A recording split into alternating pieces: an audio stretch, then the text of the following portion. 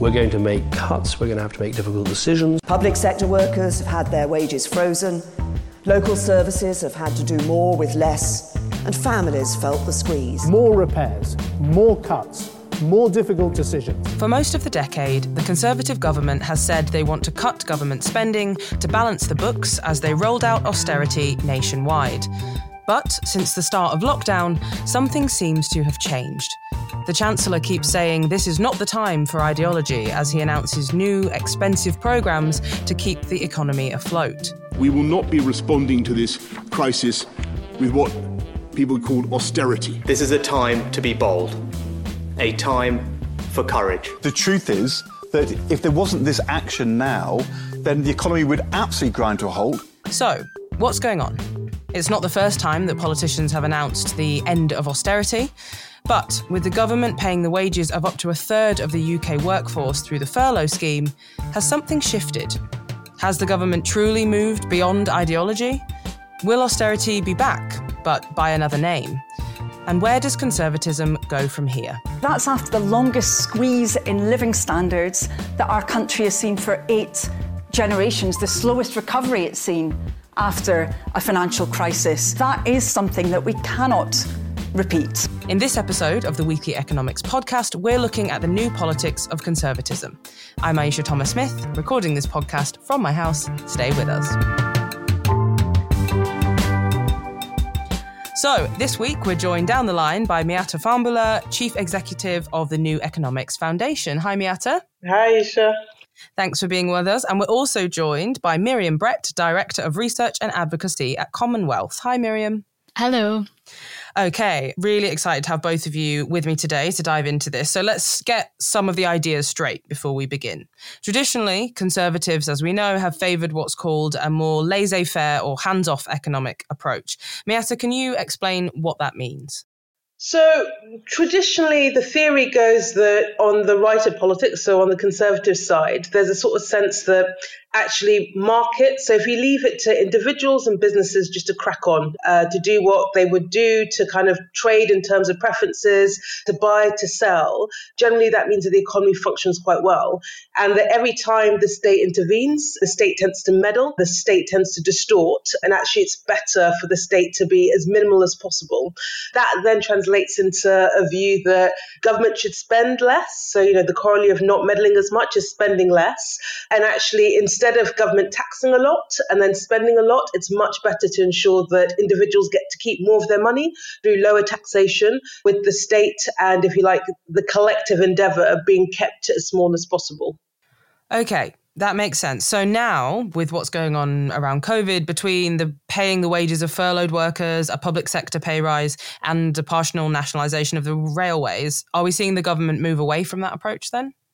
For now, it's quite an extraordinary thing that's happening in our politics. And I think, what's the truth? The truth is that we are facing an economic crisis coming out of the pandemic that is the deepest economic crisis that we've faced for 300 years.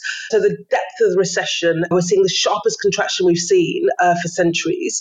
And I think it's clear to the government here, but also governments across the world, that because we have essentially had to put our economies on freeze when many countries went under lockdown, that in order to get out of it, you've got to spend and you've got to invest. And, I think the classic example of this is the government's furlough scheme, its job retention scheme. And you just wouldn't imagine many governments doing this. And you certainly wouldn't imagine a Conservative government doing this. They have essentially underwritten 80% of the wages of workers to the tune of 10 million workers and a couple million extra unemployed. And it's a massive, massive intervention. My view is I don't think the government had any choice. I think if the government had not acted, the impact not just on the economy, but on people's lives and livelihoods would have been absolutely catastrophic. Now, the big question is the government felt it needed to do this as an emergency response. It is now, if you like, taking the economy out of the deep freeze, starting to very rapidly ease lockdown. And so the big question is, does the assumption that the government needs to continue to intervene hold? Or will the government revert back to the old orthodoxy, which is, we try to, yes, do some intervention, but we keep it as minimal as possible. I think the jury's still out. I think the government's facing pressure on both sides. So there are many people, including businesses and trade unions, saying you cannot step away. It will be disastrous and we won't recover. But then there are many on their side that are saying the cost of all of this, both in terms of, the debt that we're accumulating, but also in terms of the level of state intervention is not sustainable, it is not right, and you've got to revert back to type. And I think the government is probably in one heck of a moral dilemma at the moment about which side of the equation it goes on. Certainly. So we're going to talk a little bit more about where the government decides to go with that dilemma soon. But I wanted to come to you, Miriam, just to ask, as I said in the top, Rishi Sunak has said a few times now, this is not a time for ideology and orthodoxy. We've had people like Andy Beckett and Christine Berry on the podcast in the past talking about this idea of, or lack thereof, conservative ideology. Miriam, can you explain what he meant when he said that and whether you think the government has indeed moved away from an ideology? Certainly. I think the sheer scale of this crisis is unprecedented. And in that regard, to a certain extent, we have seen some departure from the usual approach to crisis management. So rather than intensifying flagging economic activity like we'd ordinarily see in the aftermath of a crisis, public policy deliberately created a rapid demobilisation of our economy. So in that regard, we have seen more intervention from this government. As Miata pointed out, the furlough scheme is a brilliant example of that. But on your question as to whether they've moved away from ideology more broadly, I think if we dig a little deeper at some of the nature of those interventions, it's clear that elements of status quo remain. So the first thing there is that the level of investment that we've seen, while greater than we've seen in the past, is still insufficient. So if we take Boris Johnson's so-called New Deal as an example of that, it amounted to £5 billion. That's a mere 0.2% of 2019 GDP. That is only £1 billion more than the Palace of Westminster refurbishment. Next, we need to look at who is benefiting from the interventions. We need to ensure that these interventions don't just insulate creditors and asset owners, banks, landlords, people who already have wealth from the most adverse consequences of this devastating pandemic, while others are facing hardship. And I think it's important to recognise on the subject of intervention that intervention in and of itself isn't always good and it isn't always enough. So the irony for me of a laissez-faire approach is that it often involves very costly state interventions. We only have to look to the aftermath of the 2008 financial crisis to see that massive state interventions play a core component of that. It's just that those state interventions went to the bank. So where we go from here matters. So this is about ensuring that our interventions are in the interest of public good. They rest in the interest of public good. So refocusing more measures like attaching conditions to corporate bailouts, for example, to secure just taxes, to secure decent paying conditions, job security, climate commitments, as well as refocusing efforts, for example, away from tax breaks for people buying second homes and more towards banning evictions and rent freezes for tenants who are struggling.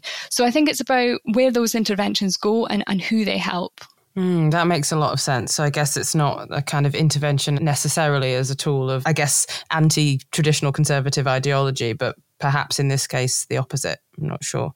Okay, so let's talk about austerity. Some commenters have said that the new government spending on things like the furlough scheme and other things, that we've mentioned so far on this call show that they've abandoned the austerity politics of the last 10 years. And then other people have said that we should actually be bracing ourselves for a fresh round of austerity, perhaps with a new sexy look, but it will still be austerity. What do you both think? Miata, let's start with you.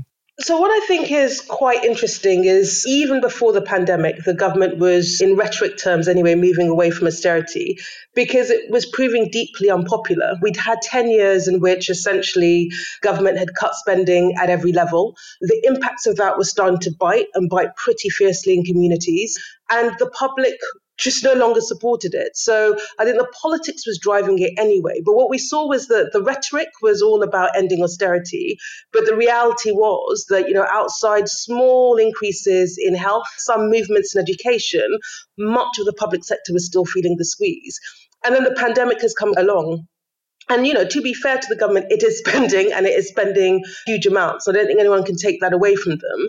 I think the big question now becomes the difference between emergency spending and steady state spending. Our view is that if you want to have certain things that you take as granted, if you want to have services that we provide collectively, if you want to have decent functioning health, social care, education, you name it, that actually makes sense for us to invest and tax in order to invest. And when you compare our level of taxation versus other countries in Europe, it's nowhere near high. So actually there is lots of scope for us to think about how we can have a better balance between taxation and spending. I think the big question is coming out of this, where there will be huge pressures on the public finances from where the government is standing, is does it say, actually, we've learned the lessons of the last 10 years, and austerity and cutting is a self-defeating strategy and policy, because you cut now and you store up problems in the long term. This is what we've seen in the last 10 years. It neither did the job of steadying the economy, which is what it was trying to do, i.e. we get the debt burden down, we manage the public finances, and that enables the economy to work well because it creates investor confidence and other things. And that didn't really happen. And if you compare the UK to, say, the US, that opted to spend and invest, opted for a fiscal stimulus way of getting out of the financial crisis and the recession that ensued, that was a far better strategy than our strategy of cutting. But then there is also the kind of social impact of it, that in the end, that cost us down the line. So it kind of made no sense on any front.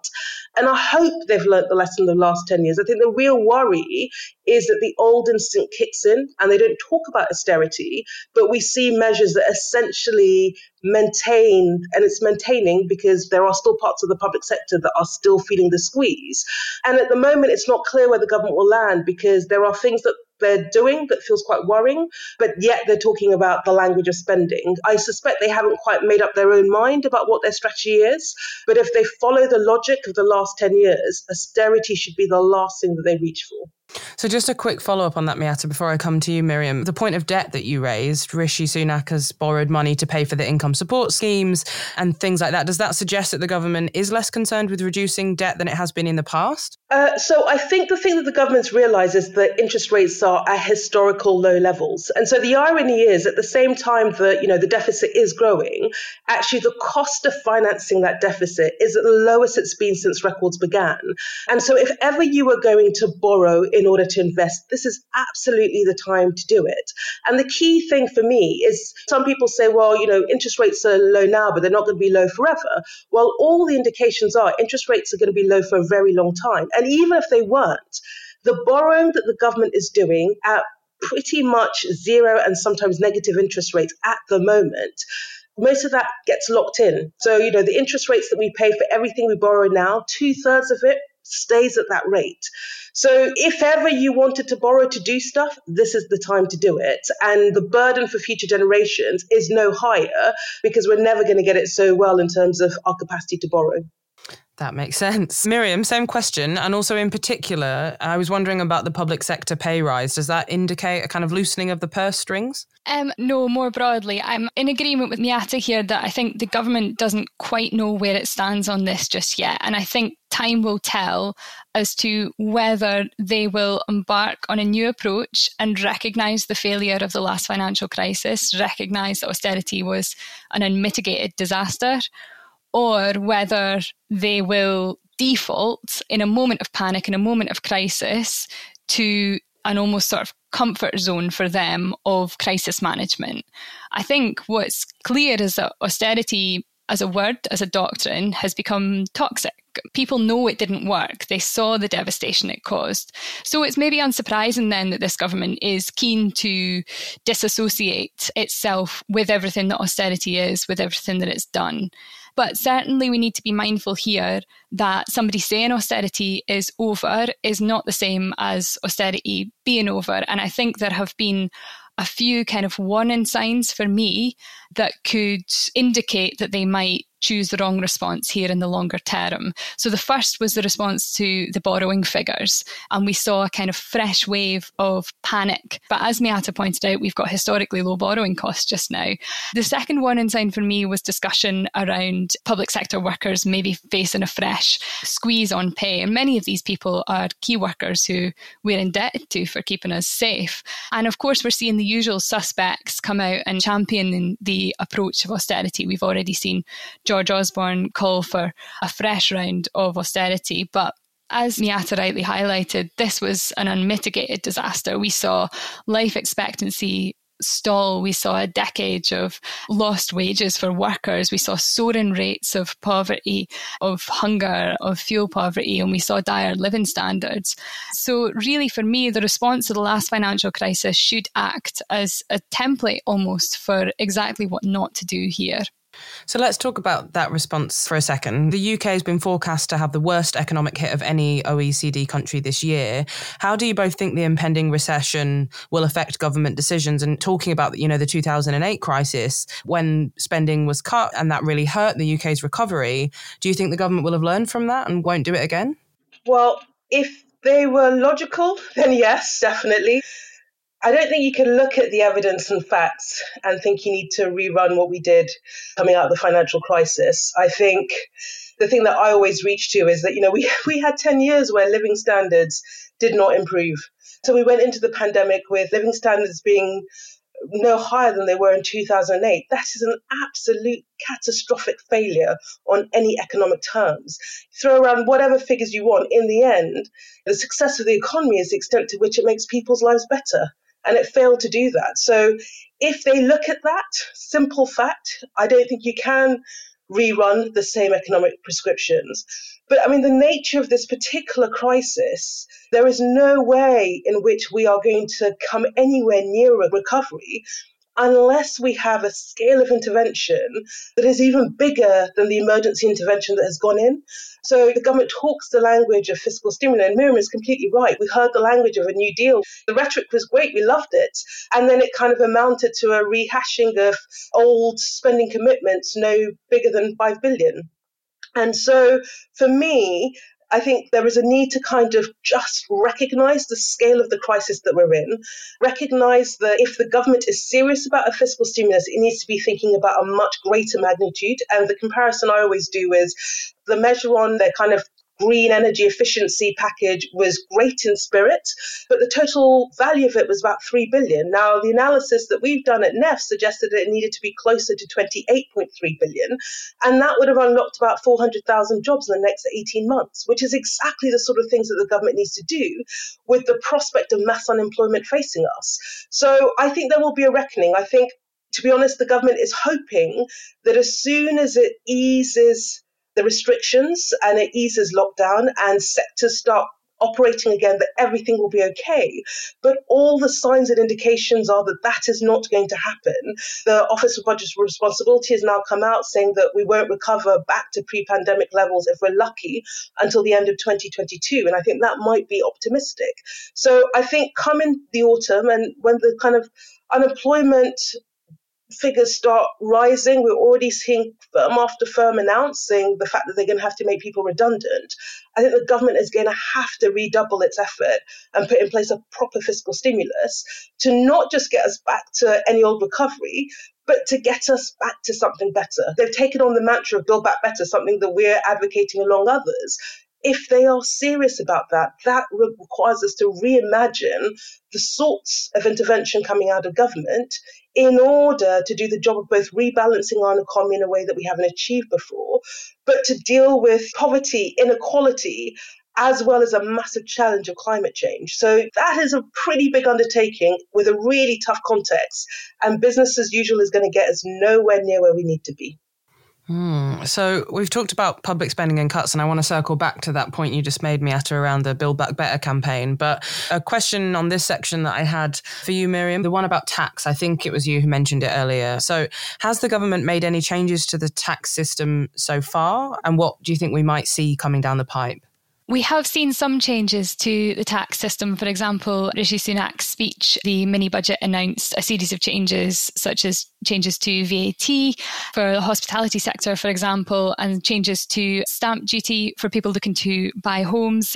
I think in the longer term, though, we need to really reimagine what tax is, what its purpose is, what it serves as a mechanism in society, and look at tax more broadly as a means to redistribute wealth throughout our society. Because what we have just now, particularly after a decade of very brutal austerity, is huge gaps between the rich and the poor. And secondly, I think we need to look at tax as a means to tackle the climate crisis. And that doesn't mean siphoning off specific climate taxes. That means looking at integrating climate into every aspect as a lens for kind of reimagining our tax system.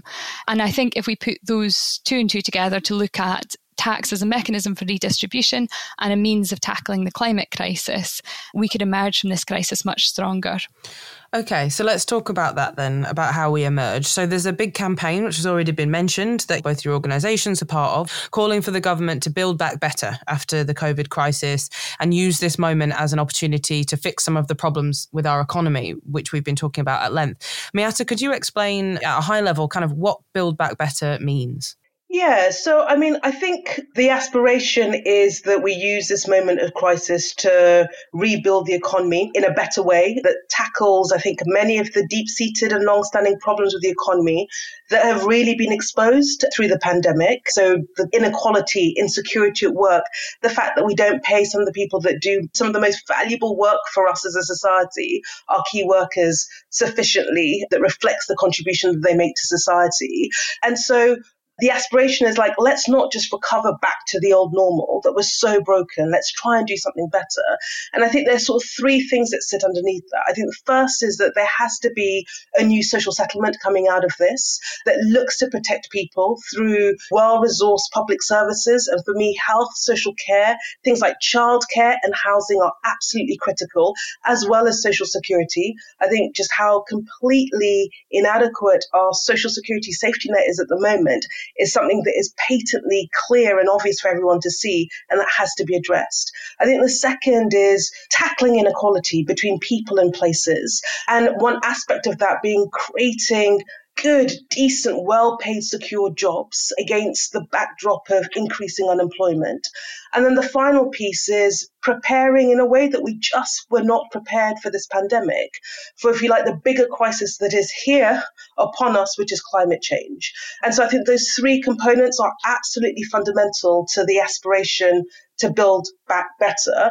And if we can put our collective resource and government can act in a way that it has not acted before, because I think it requires unprecedented action, in order to do that, then we have the hope that something better comes out of this absolutely horrendous crisis. Okay, so from what I've heard, last month Boris Johnson pledged billions for the UK to build back better and bolder. So Miriam, do you reckon that means the government has taken up the challenge and they're on board with all the things Miata just said? I hope so. I hope it goes beyond rhetoric, because if ever there was a moment for reevaluation, it's now. We face compounding crises, we face inequality crises, we face the economic crisis, we face a devastating public health crisis, and we face the climate crisis. And for me, the climate crisis, it changes everything because of the time frame of it. We have less than a decade to avoid irreversible climate breakdown, and doing so necessitates fundamental shifts in how our economy operates. And in the face of all of that, small wins for progressives, while admirable, are insufficient because we need a systems change. This is a system in crisis. And one of the key challenges for me to achieving this is understanding how this form of capitalism insulates itself and shields itself from change. And I think we can't be naive about what we're up against here, because we have an economy that funnels wealth and power to the hands of a few, and they'll work hard to retain that system that ultimately benefits them. But this crisis has revealed deep fractures in our economy that long predated the insecurity of our labour market, for example, the inadequacy, as Miata mentioned, of childcare support, the scandal of low pay, the insufficiency of an underfunded social security system. for me, there's reason to be hopeful here because there is an appetite for change. Only 6% of the public in the UK want to see a return to the same type of economy as prior to the pandemic. And nearly 70% of people want urgent action to tackle climate change and protect our natural environment. So I think the question remains as to whether the government will listen and will roll out the largest green stimulus package possible, taking advantage of those historically low borrowing costs just now and really actually reorientate our economy to work in the interests of everyone, to work in the interests of our climate and to provide a sustainable future for everyone.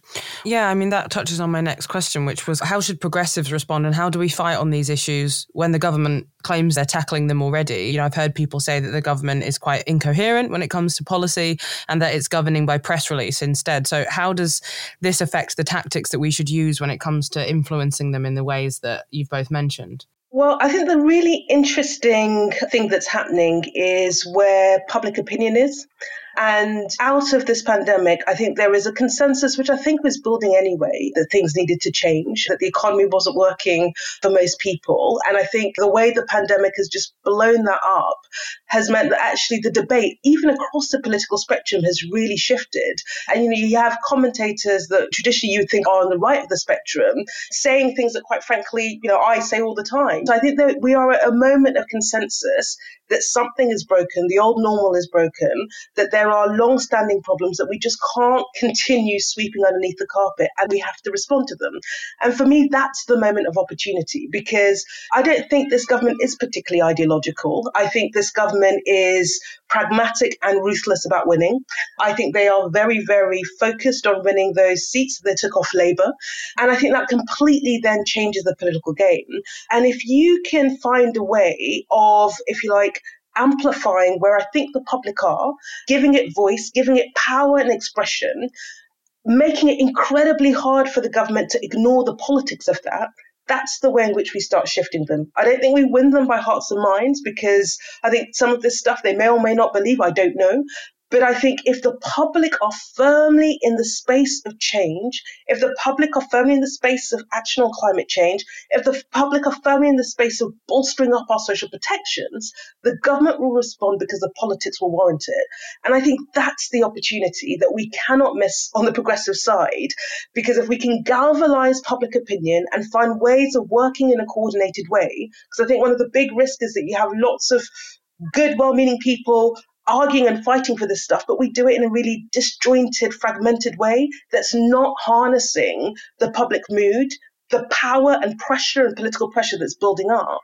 If we can do that in a coordinated way and tap into that, I think that's how we start breaking up the politics here and forging a consensus. And for me, it has to be a consensus, so that it kind of doesn't matter which side of the political spectrum is in power. There are just some things that are taken as gospel, in the way that the NHS is now something that people will play around in the margins, but no one disputes or refutes the need to have a national health service free at the point of use, funded through general taxation.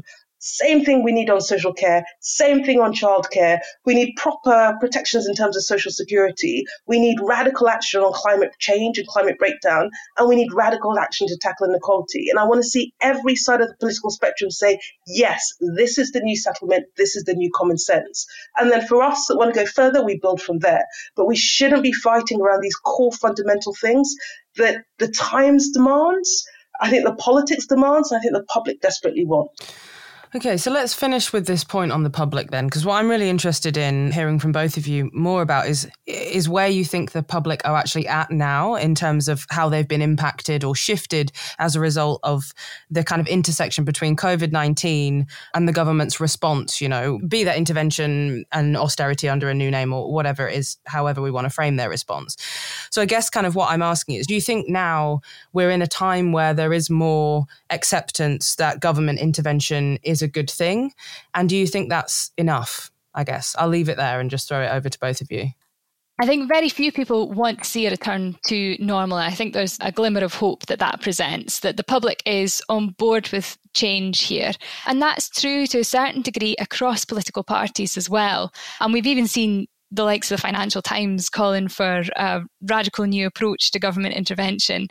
I think more broadly, there is an unpredictability to this government, as Miata highlighted, that wasn't true of previous administrations. And I think there rests opportunity there. If we look back, for example, to the Cameron-Osborne era, the ideological drive was clear, and their decisions and their public policy agenda, for example, was more predictable in that sense than it is today. With this administration, and for me, there rests hope in that desire for change, and with a government that is perhaps less ideologically driven and more kind of orientated towards a drive to win and to be popular. If there is an appetite for change that exists, that we know does exist, I hope that the government will listen to that and will respond to it accordingly. I like the sound of that. Miata, what do you reckon? I don't know, I think, is the answer. The public have been well ahead of, I think, politics for some time. So if you think about something like public ownership, which, was a dirty word across the political spectrum for a really long time, actually the public have been massively supportive of that for quite some time. So I think public opinion is definitely in the space of the need for governments to intervene, to invest, to act in our collective interests. They want to be able to hold governments to account better. I definitely think they're there, and it hasn't always filtered into our politics. I think that is changing. But what's going to be really interesting over the next 2 years is, how the government starts to define itself in its program. Because I think they're listening to that. And I think for me, that is a glimmer of hope if we can continue applying pressure and mobilizing to kind of reflect and amplify public opinion. But they will be under pressure to revert back to some of the old normal from other quarters. And who wins that fight, I think, will be the test of history. We will see.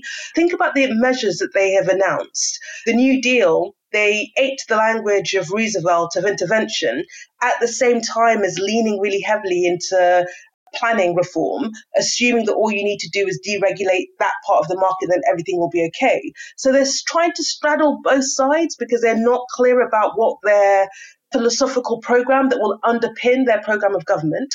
And I think as they battle through that, and there will be voices on either side telling them different things, that will determine what they do. I think that creates a really interesting space for our politics, because where do the other opposition parties go in that? How do they define themselves against this moment? And actually, who uses the opportunity of this point of chasm to say there has to be a new economic and social settlement, and it looks like this. We want to see something that takes us on a path closer to a new economy. Like, which side of the political spectrum is brave enough and will have the boldness and the clarity of vision to sell that and to sell that to the electorate? Because I think the side that can do that will win in political terms. But at the moment, if you like, the old normal is dying, and different parties are trying to figure out what the new normal is that speaks to what the public want, but also can set out a vision that people can believe will both happen as well as that people find desirable. And that's why our politics is so fascinating and also very, very terrifying, because, you desperately hope that we can get everything aligned so that the powers that be take the right course. But I think at this moment in time, it's all up for grabs. Well, that's an exciting note to end on. It's so funny you say the point about the old is dying and the new is yet to be born. I feel like we've been in an interregnum since we started this podcast. That's kind of where we live. And I'm like, this new normal is way overdue. It needs to be now. And as you say, it seems like if it's not now, then when would it be? Okay, that is sadly all we've got time for this week. But thank you both so much for joining me. Starting with you, Miata, if people want to find out more about your work and what you do, where can they go? What should they read? So go to the New Economics Foundation website and you will see all the amazing work that the team are doing, both around COVID and how we respond to COVID in a way that helps us build back better, but also the long-standing work that we have been doing trying to point out that the economy just does not work for people, just doesn't work for the planet, and that we need something radically different if we are going to do the job of creating an economy that improves living standards and looks after our planet. What can be more important than that? Well, something tells me our listeners will be on board with that, and we'll all be rushing to the website as we speak. And Miriam Brett of Commonwealth, thanks so much to you as well. If people want to find out more, where can they go? Head to Commonwealth's website. So we've got a series of programmes at the moment looking at areas such as the COVID-19 response, Green New Deal and democratic public ownership. Fantastic. Again, I'm sure there'll be big hits with our listeners. That's it for today's Weekly Economics podcast. If you've enjoyed this episode, lovely listener, please tell someone about it. As always, you can drop us a line with your comments and questions. We're at NEF on Twitter. The Weekly Economics podcast is brought to you by the New Economics Foundation. I'm Aisha Thomas-Smith. Stay safe.